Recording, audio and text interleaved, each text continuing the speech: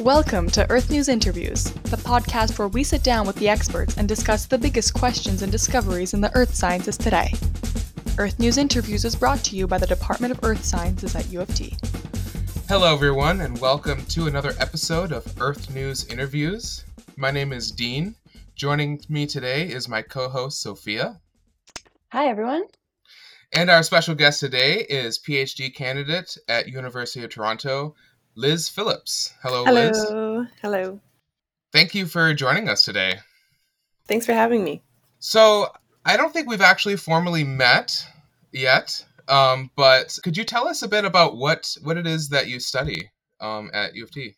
So I am in Department of Earth Sciences, and I study the kind of broad way to describe my research is contaminant hydrogeology. So I work with groundwater contaminants, common groundwater contaminants, and microbes that degrade them. So we typically say that the microbes, I sometimes say it's like they're eating the contaminants, but a more kind of accurate way of putting it is really that they're kind of breathing these contaminants. So in the same way that we breathe oxygen, and in our respiratory systems we reduce oxygen, these microbes are reducing chlorinated contaminants. And then we use stable isotopes, so mostly carbon, chlorine, hydrogen, to monitor the degradation. So when the microbes degrade these contaminants, the stable isotope ratios will change. And you can actually kind of tell about details of the reaction by how they cause these isotope ratios to change. So that's really what I do, try and use isotope ratios to get some insight into these reaction mechanisms with the ideal kind of goal of using this to optimize these reactions in the field. And what is it that these reactions do in the field that people would know about? One of the groundwater contaminants that I work with that most people would know is chloroform. You might know this, but you might not know that it's actually a common groundwater contaminant. And so I work in all anaerobic, so there's no oxygen present in these settings. And what the microbes do is they take chloroform, which is essentially like a methane, but with 3 chlorines on it, and they'll reduce it. So they'll change one of those chlorine atoms to a hydrogen. So they'll reduce it to dichloromethane, which is still a groundwater contaminant. But then this dichloromethane can be, through a separate process, can be fermented to CO2. So you start with a groundwater contaminant and then you end with a harmless end product. That's the goal. So you need to have the proper microbes present, the proper conditions present for this to happen. And using stable isotopes. So if you're in the lab, it's kind of easy to do your mass balances. You have a closed system and you're measuring and you can tell this is going to this is going to this. But in the field, you need a way to be able to tell that that's actually happening because it's an open system. There's a lot more going on. You might have dichloromethane coming in from a separate source. So you need to have a way to say, okay, this is degrading and it's degrading by this process. And that's where the isotopes can be very helpful. The only exposure I really have to chloroform is in my chemistry lab in second year. We used it to clean the NaCl slides that we used for some analysis. So I was wondering if chloroform is like an industrially made organic substance. Is there like a baseline level in the environment? Are we worried about a lot of it being in the environment in the water? Mm-hmm. So it is mostly the majority of the kind of sources of it. It's like a chemical precursor to other substances. So another class of compounds that I've worked with that you also may be familiar with are chlorofluorocarbons or CFCs. So chloroform is a precursor to CFCs. It can be used to make some of those. It can be used to make kind of other industrial chemicals that are used for solvents, for foam blowing agents, like in things to put out fires. The word just kind of escaped me. And for solvents, like what you mentioned, so to clean things. I wanted to know, because you're actually our first grad student that's on this show, so congrats, but also thank you so much. It takes a lot of bravery to be the first one. We wanted to ask, what's your experience with being a grad student? So I started my master's in 2016. I did the 1-year master's. Well, I signed up, or I kind of came in looking to do the 2-year master's, but then when I decided to do a PhD, switched into a 1-year master's. So I started my PhD in 2017, and I've been working, so I'm in my third starting my fourth year now. So I Mm-hmm. should be hopefully finished in a year.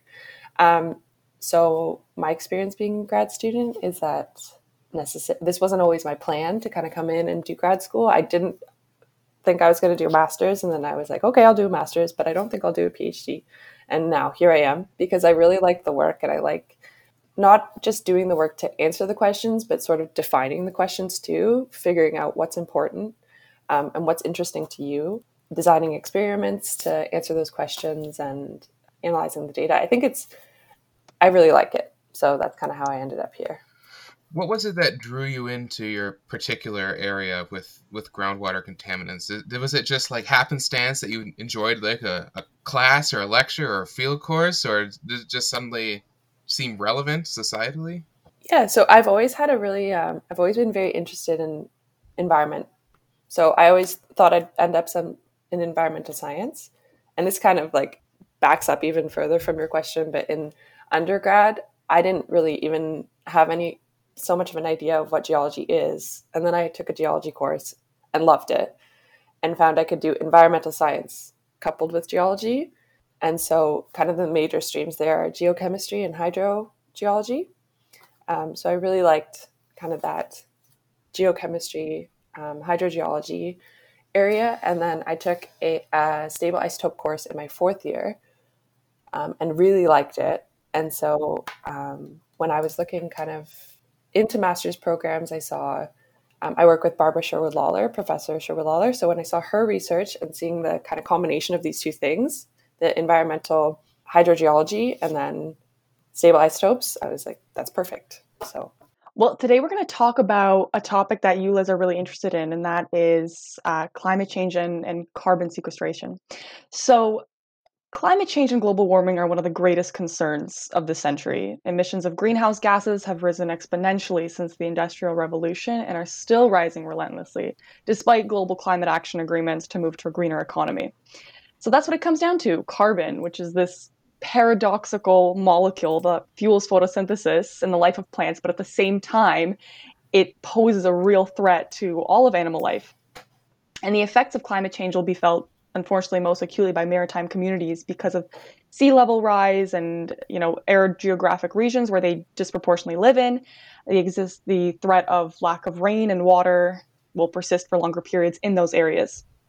And especially will be most damaging to developing nations who lack the infrastructure to protect against inclement weather and storms, as well as a reliable government that will have appropriate contingency plans for these things. So it's clear that climate action plans must be executed to reduce emissions, but unfortunately, this isn't enough anymore. So the level of CO2 in the atmosphere is already too high, and the lag effect will continue for hundreds and hundreds of years. So the solution to this is actually to take the carbon out of the atmosphere and then bring it into a carbon sink. Now, there's already natural carbon sinks, but we need to speed this up. So we chose this article that Dean is going to summarize for us right now that proposes one of these ideas, or a couple of them. All right, yeah. So this article starts actually with a pretty ominous tone. And that is, we're probably not going to meet the goals set out by the Paris Climate Agreement. And for those who don't know much about it, the Paris Agreement is an international cooperative signed by 189 member states. Each agreed to take meaningful steps in reducing their greenhouse gas emissions to avoid the climate emergency that we're currently racing toward. The goal specifically is to limit the total long-term temperature increase to below 2 degrees Celsius. But preferably we'd limit it to 1.5 degrees Celsius increase. But the bad news is hardly anybody studying the situation still believes that we're going to meet either of these goals set out, and it was only set out like 4 years ago. This is 2016. So They've already given up. They've already given up hope. The worst emitters are still being really, really bad emitters, U.S. And it's looking like we'll see a rise more like 2.6 degrees Celsius to 3.7 degrees Celsius. We turn to technology and geoengineering to help mitigate the emissions that we shouldn't be emitting in the first place, try to save us. one potential key tool is the ocean. Now, the ocean is naturally sequestering or burying about 1/4 of the world's annual emissions. Liz, could you tell us a bit about the ocean's drawdown of atmospheric carbon and how it fits into the larger carbon cycle? Yeah, so the ocean is, and I think it even kind of goes through this in the article, but if you think about the carbon cycle as kind of different like sources and sinks of carbon, the ocean is one of the largest, or the largest carbon sink if you kind of take into account all of the carbon that's stored there. So there's carbon stored as dissolved inorganic carbon. So there's dissolved actual CO2, but there's also different species. So there is carbonate, bicarbonate, and carbonic acid. So with bicarbonate ions being kind of the largest species in the ocean. And then there's also carbonate minerals. So you've got things like aragonite, calcite, which are that they contain the carbonate ion plus magnesium, calcium. And then a lot of this is actually stored by biological organisms. So you've got like these organisms that build their shells out of calcite or aragonite. And on top of that, you have kind of like organisms like plankton, phytoplankton, which photosynthesize, so they take in CO2 that way. So there are all these different sub ways that carbon is being stored in the ocean, but the carbon storage in the ocean is massive compared to other sinks. And so, as you say, it's 1/4 of the emissions that we're annually emitting. Right. And they're hoping to really accelerate this drawdown. One method is to increase the number of population of photosynthetic organisms, as you were describing, that live in the ocean, so that they can be sequestered onto the ocean floor and get buried. This is also known as ocean fertilization. So I guess you're fertilizing the water to make it more productive, as they say. Can you tell us a bit more about this specific approach, this specific process that they're hoping to take advantage of? So the one that you mentioned about kind of increasing photosynthetic activity. So in the oceans, there's typically some sort of limiting nutrient that is limiting the growth of these organisms. And so the proposal there is to add this nutrient to the ocean so that the biological activity can essentially boom, and then they'll photosynthesize more and more and more, so they'll keep bringing in more CO2, and that's kind of the strategy that they were referring to there. So like what's limiting their growth is like, say, like iron or something like that. And if you just sprinkle a bit more iron, maybe a lot more like algae type of things would grow. Yeah, so exactly, the iron is the example that they use, but this is actually an issue with things like nitrate and nitrogen that runs off of fertilizers and causes algal blooms. That's actually an issue in a lot of environments. It's eutrophication, which you've probably heard of. So it's kind of like taking advantage of something that can be an issue in other areas, because then you get these algal booms, which limit the amount of sunlight that can get through, can penetrate to certain depths, limit the oxygen, and just kind of throws the whole thing out of balance. So it's something that you'd have to really control. So this transfer of carbon is the carbon goes from the atmosphere into the ocean, and then you feed these biological organisms, and the carbon goes into their bodies. They build their bodies with it, and then they die, and then they sink, and they get buried into the floor. So that's interesting. Mm-hmm. I kind of like that. It's really focusing on their death. We need their death.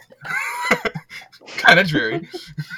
I was kind of surprised that it's the iron that's missing, because that's the main kind of element that the article mentioned, that's what we have to add to the oceans in order to enable these blooms. But yeah, for some reason I always thought that it was the nitrogen or like the phosphorus that was missing.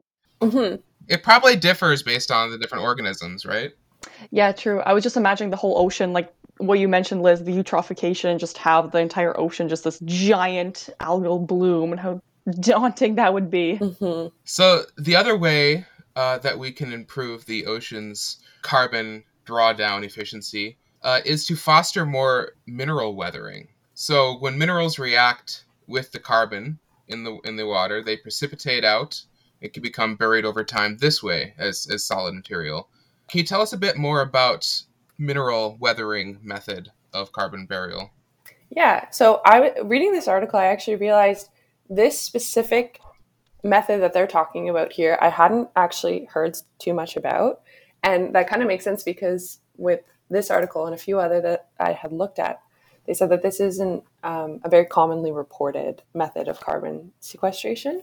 So there are natural processes that occur in the ocean where CO2 is sequestered out of the atmosphere and is dissolved as these dissolved inorganic carbon species. And then from these kind of dissolved carbonate, bicarbonate, to a much lesser extent carbonic acid species, they can then be precipitated out as carbonate minerals. And then they're stored as the carbonate minerals, as well as in the dissolved phase. So this specific method is by increasing the amount of alkalinity in the oceans, you can increase the amount of CO2 that's being dissolved and stored mostly in the organic phase, and then hopefully is precipitated out as carbonate minerals.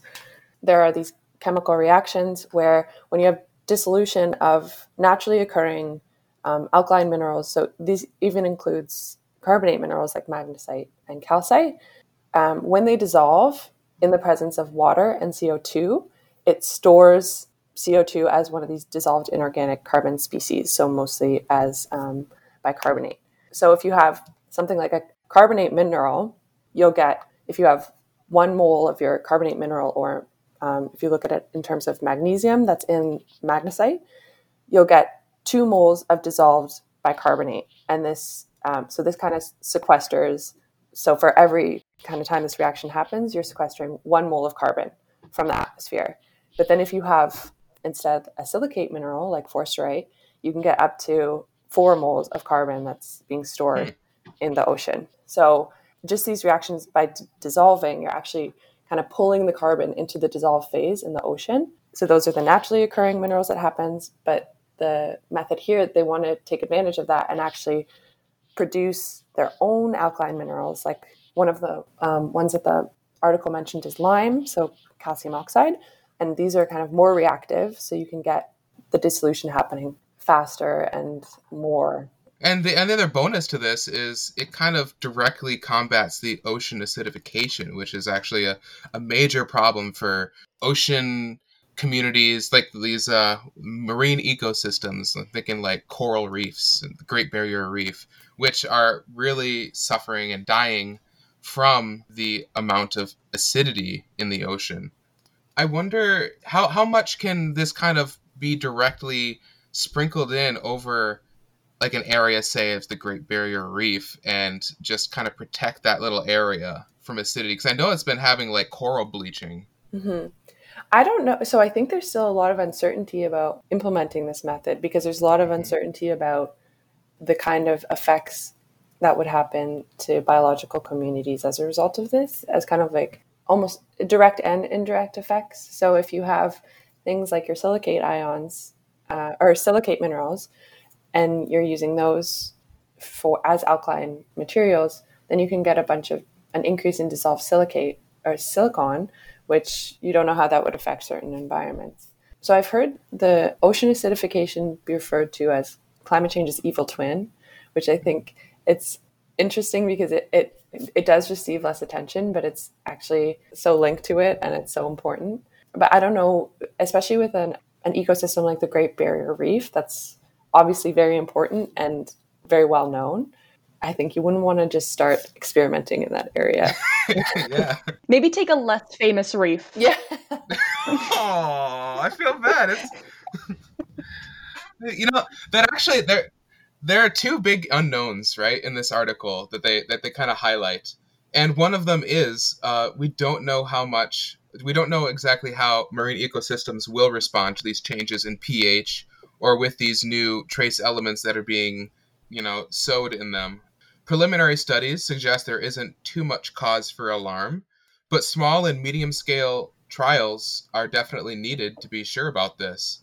And this leads to this big unknown. How does the international community respond to this? How do we run these field tests? How should we expect, like, say, the Australian government to fully fund and research into ocean alkalinization? Should we expect them to offer up their own shorelines and reef ecosystems and be the guinea pigs for these experiments? One reason climate change is such a unique problem is because of its magnitude. No one country can fund enough research to figure out a solution. And even if a solution were to be found, it takes the political will of over 100 nations to do something about it. And we've never done anything like this before. Definitely a new test. But what do you think? What's your take on the political side of it, where you have to have countries decide for themselves and have the will to cooperate on this scale? I think it's interesting because a lot of that is mirrored with what we're seeing with COVID right now, in terms of it being such a global issue. And everybody kind of wants, especially at the beginning, everybody kind of wants to point to whose problem it is, whose fault it is, but we're all kind of feeling the scope of the problem. A program that I'm in Biozone, which is in chemical engineering, they're running a kind of an open science, promoting open science, which is kind of a newer, from what I gather, newer approach to things. A problem on this sort of scale, you can't really put the onus on one country. And it's tough to kind of start to assign who should be taking what. And we see that a lot with countries that are kind of feeling the urgency of it, countries like Australia or a lot of like island countries that are feeling the urgency because they're feeling the effects so much more than others, versus the countries that you can kind of point to as being the largest emitters and kind of driving the problem. So I think it's a lot more complicated than it kind of seems like at the start. And obviously this sounds pretty idealistic, but it's kind of a problem that we're not really going to solve if we're concerned about whose fault it is and keeping our science within our borders and wanting to be the country that gets the, golden ticket. It's really going to come through, in my opinion, from what I know about scientific collaboration. It's going to be interdisciplinary, not even just across different scientific disciplines, but all disciplines, all social, economic, and it's going to have to come through international collaboration. And I think really open collaboration where you're not trying to hide your findings and be the one that's the hero for finding it. Right. Yeah, they really kind of highlight the scale of this solution, of what they're kind of trying to propose. They don't even really know how much we can scale up this process. So it was calculated that in order to reduce the amount of carbon dioxide in the atmosphere by 30 parts per million, and we're at 410 parts per million today, and before the Industrial Revolution, we were at least 140 parts per million less than that. But so to remove just 30 parts per million, we would need to spread about 500 gigatons of minerals throughout the ocean. And the reaction with the ocean water would remove about 470 gigatons of CO2 from the atmosphere. So 500 gigatons of alkaline minerals are needed, but the total global rock removal from human activity is about 50 gigatons per year. So that's like an order of magnitude there. Talk about a massive undertaking.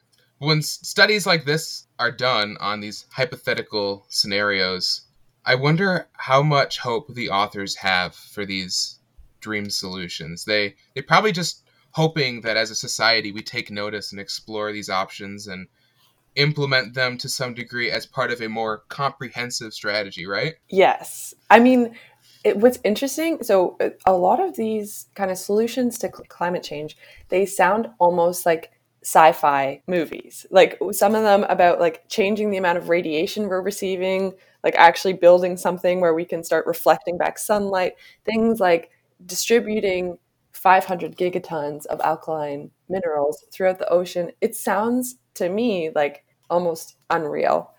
And also something that I always try and remind myself, and I think these authors are also kind of coming through with as well. I mean, what you see in science is you never want to kind of say anything definitely, and then also paint anything as the perfect solution, because every action has an equal reaction.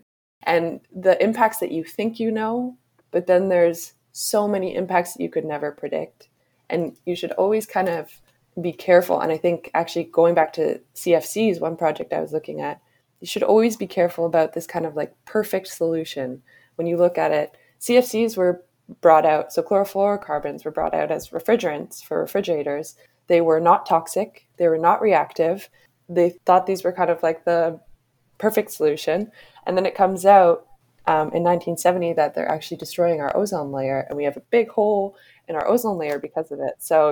And same with fossil fuels. When we started to burn fossil fuels, it seemed like the perfect solution to our energy needs.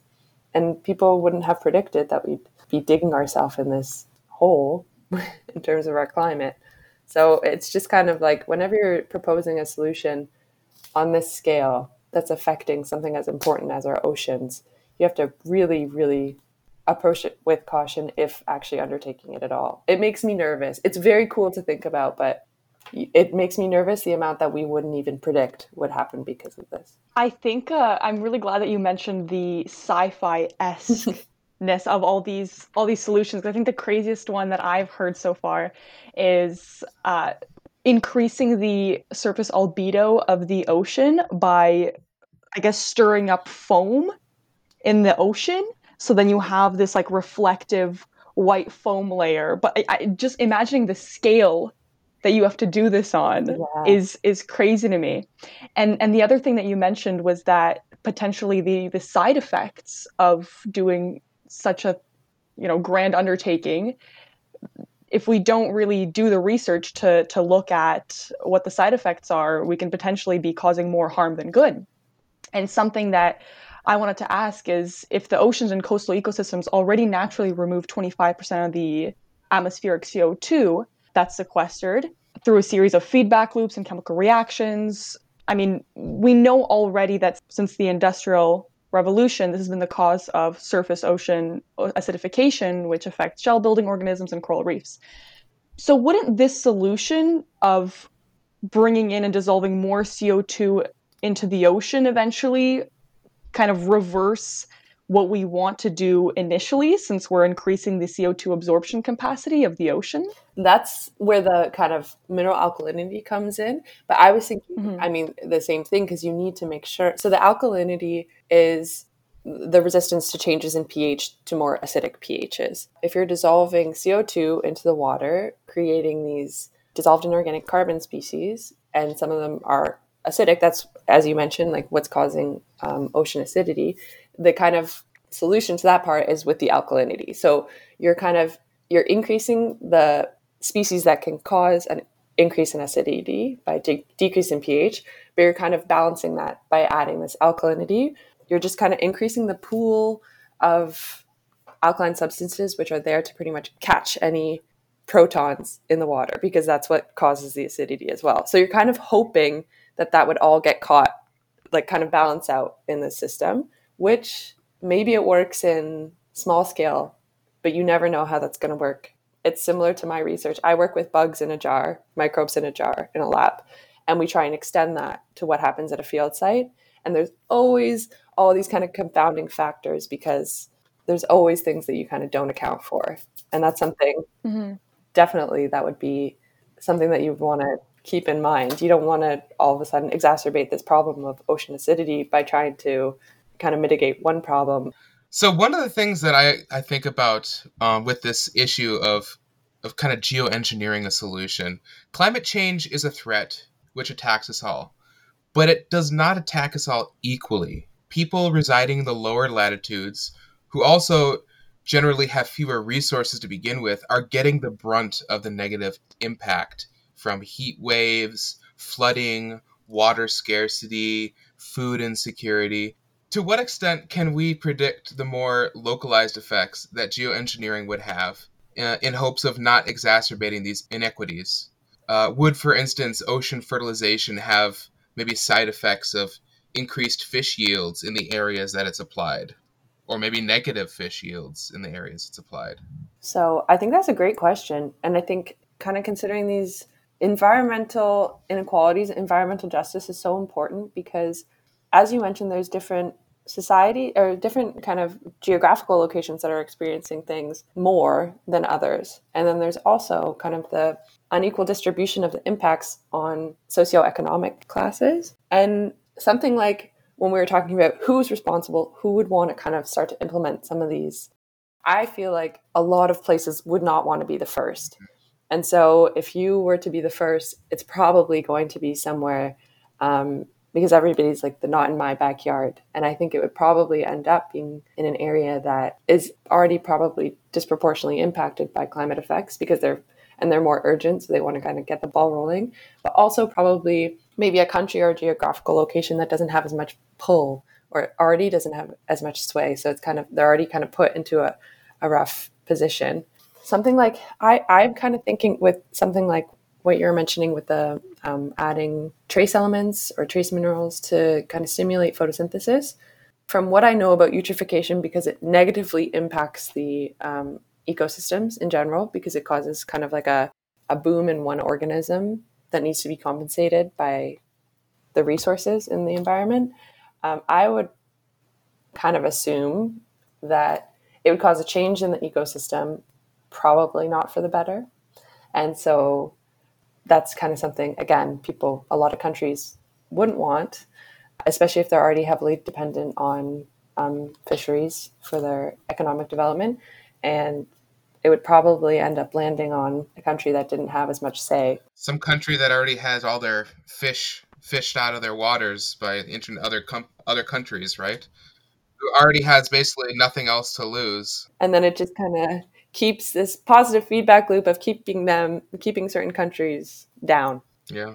I don't live in a maritime province, so the ocean to me seems like this really far away thing that I don't feel like the ocean's really, my backyard directly as much as, say, for example, if like an operation of carbon sequestration was happening in Ontario in like Hamilton or something. So could you tell us a little bit more about the types of technologies that have been proposed on land? Yeah, so I've seen a few things on basalt weathering. So you have like these silicate minerals, and when they're weathered, they produce positive ions. So if you have like an iron silicate or magnesium silicate or something like that, so they weather naturally in the environment.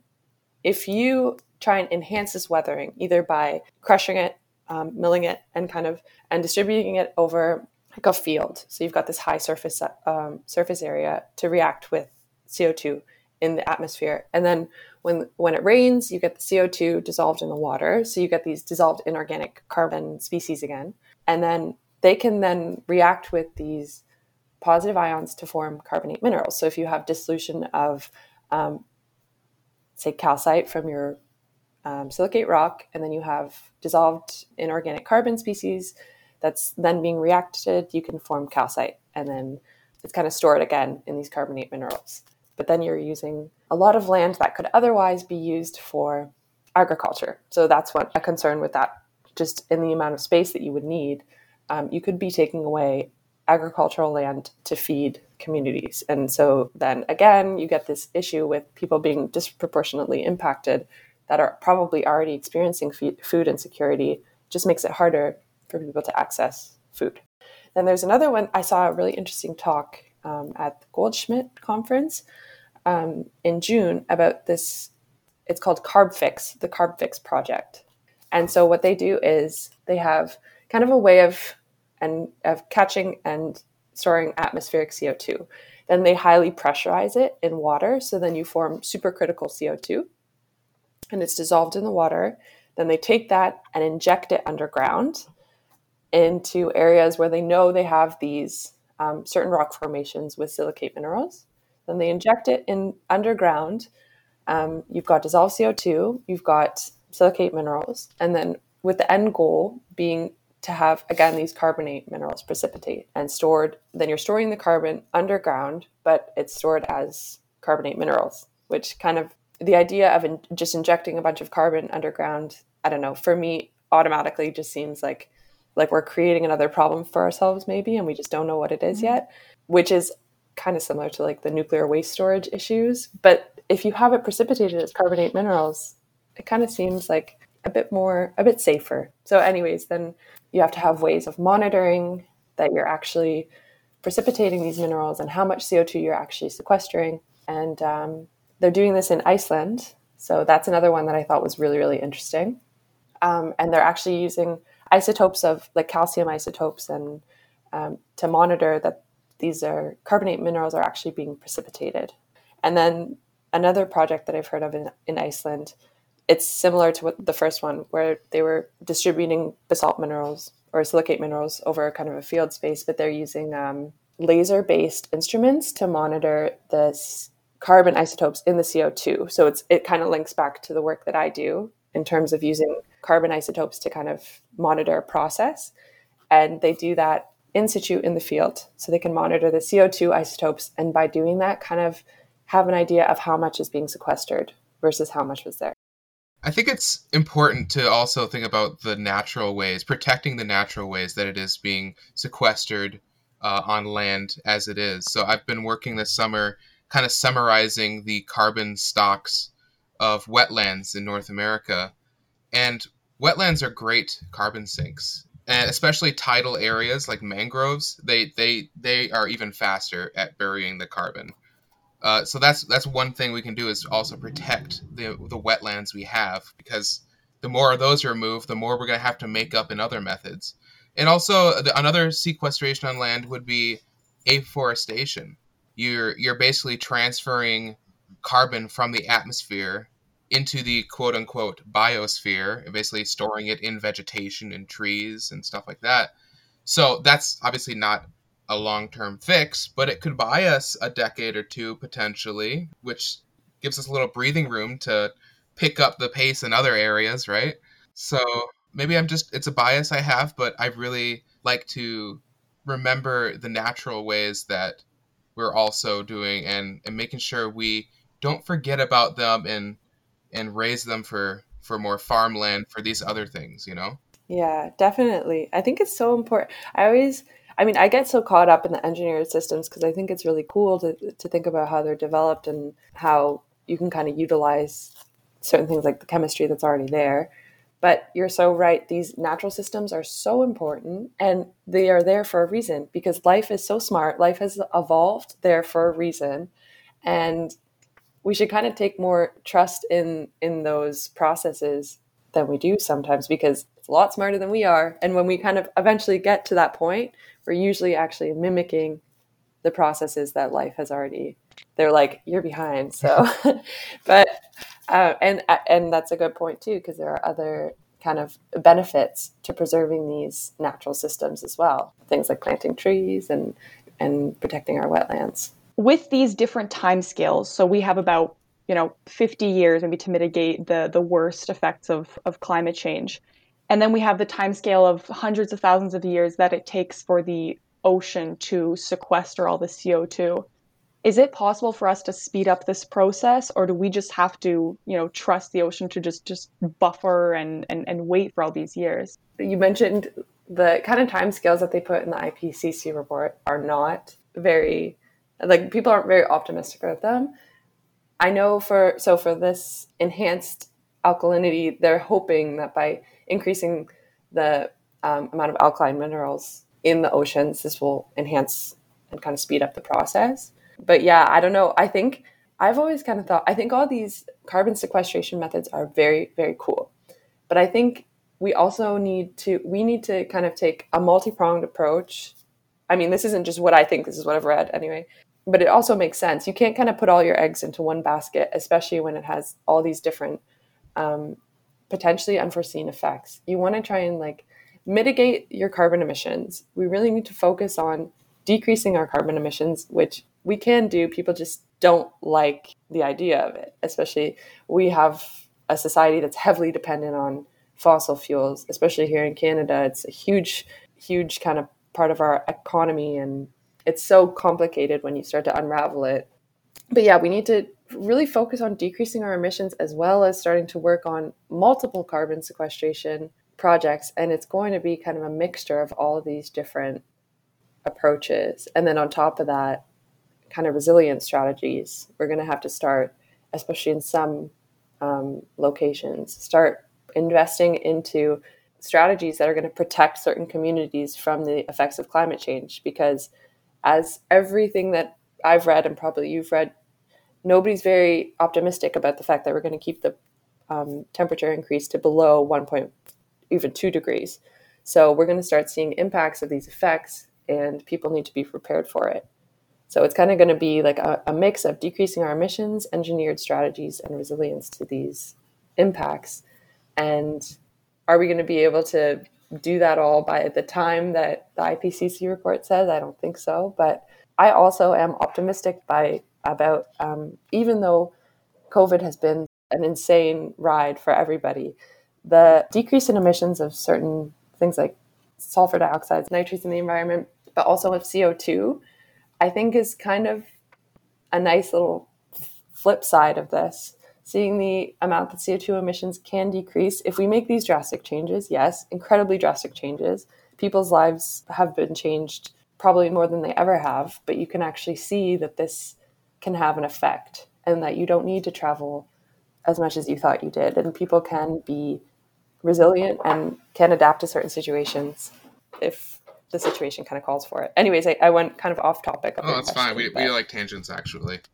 I don't know if our listeners do. Sorry if you don't, but we personally love them, and we're not going to stop them. I'm just kind of wondering, kind of going on a tangent myself, what do you think about the idea of public outreach and communication becoming a part of the job requirement of being a research scientist? Because the things that scientists do is so relevant and so important for society to know. How much of a job requirement should public outreach be for people who are actually studying the problems that we face? I think it is so important. And I actually didn't even realize when I was in undergrad, I thought I knew how important it was, but now I'll probably just continue to emphasize it as I go along. In terms of job requirement, I think it's important. And I think in an ideal kind of world, it would be a requirement. But, it's not always easy for certain people everybody has their different strengths. And especially I'm not the best, like public speaking always makes me super nervous, but I think I have different strengths that can not accommodate for that, but just everybody has their strengths, I guess. Some people are writers, some people are speakers. Yeah. Some people are artists. Yeah. But I think in terms of science communication, I think should be more of a requirement for you to learn instead of just kind of be one of those skills that you're just expected to have. Because in science, the communication is so veiled in these, like, you need to discuss your uncertainties. You need to never say anything for a fact. And you need to talk about confidence intervals, ranges. No scientist will accept if you say, this will draw down 30% CO2 in 20 years. Boom, there. That wouldn't fly. But when you're communicating to the public, if you start to discuss your uncertainties and you start to discuss, this is what we don't know, people start to take that as, okay, then this is garbage. Like, climate change isn't real. Politicians talk like that, so why are the scientists so uncertain about things? Yeah, so there needs to be kind of a way of bridging that gap and learning how to effectively communicate, how to really emphasize the importance of certain issues or concepts without getting so lost in your own uncertainty. So I think it's extremely important to learn. It could be a very important part of the job. I think that's a great way to end this tangent and move into our segment where we ask you some more casual questions about your interests. So if you weren't an earth scientist, who would you be? That's tough. I have interest in politics, and I think I don't know too much about economics, but I think economics is interesting because it's almost like studying such a large part of human behavior, kind of monitoring these responses in economy. It's almost like science in that way, but kind of looking at people's behavior more. Mm-hmm. Right. Like you can't separate economics from human behavior. Right. Okay. That's pretty cool. I like that. If you could solve one scientific mystery that really interests you, whether it's in earth sciences or whatever field, what would it be? Oh, that's a good one. If I could solve, I couldn't solve it because I have zero, almost next to no background in the subject. An advanced alien whispers into your ear, here's the solution. What is it you want to ask? What's the deal with black holes? What's in there? What's it that, I like that. What's up with black holes? Yeah. That's a great answer. I don't think we've had that on the show before, so we'd also like to find out if anyone knows. And last but not least, we like to finish with a quote. So Dean, why don't you take it away? All right. So you knew it would happen eventually. I got another Sagan quote for you. Sophia made me cut it in half, so You're welcome. it's shorter than it was. I apologize nonetheless. All right. I just thought it was really relevant. This is the first time we're doing climate change, and he was big on that. Of course, we must keep our planet habitable, not on a leisurely timescale of centuries or millennia, but urgently, on a timescale of decades or even years. This will involve changes in government, in industry, in ethics, in economics, and religion. We've never done such a thing before, certainly not on a global scale. It may be too difficult for us. Dangerous technologies may be too widespread. Corruption may be too pervasive. There may be too many quarreling ethnic groups, nation-states, and ideologies for the right kind of global change to be instituted.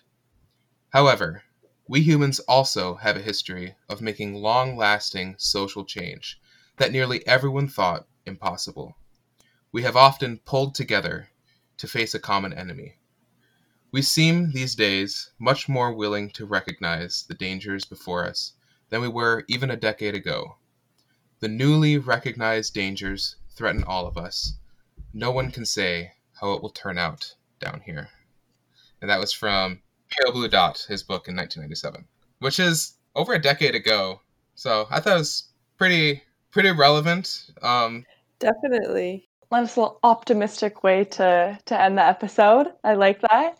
And with that, Liz, thank you so much for being on the podcast and sharing what you know about the subject that, we haven't actually ever talked about on the show. It's our first time that we've really kind of touched really upon climate change. So thank you for being here.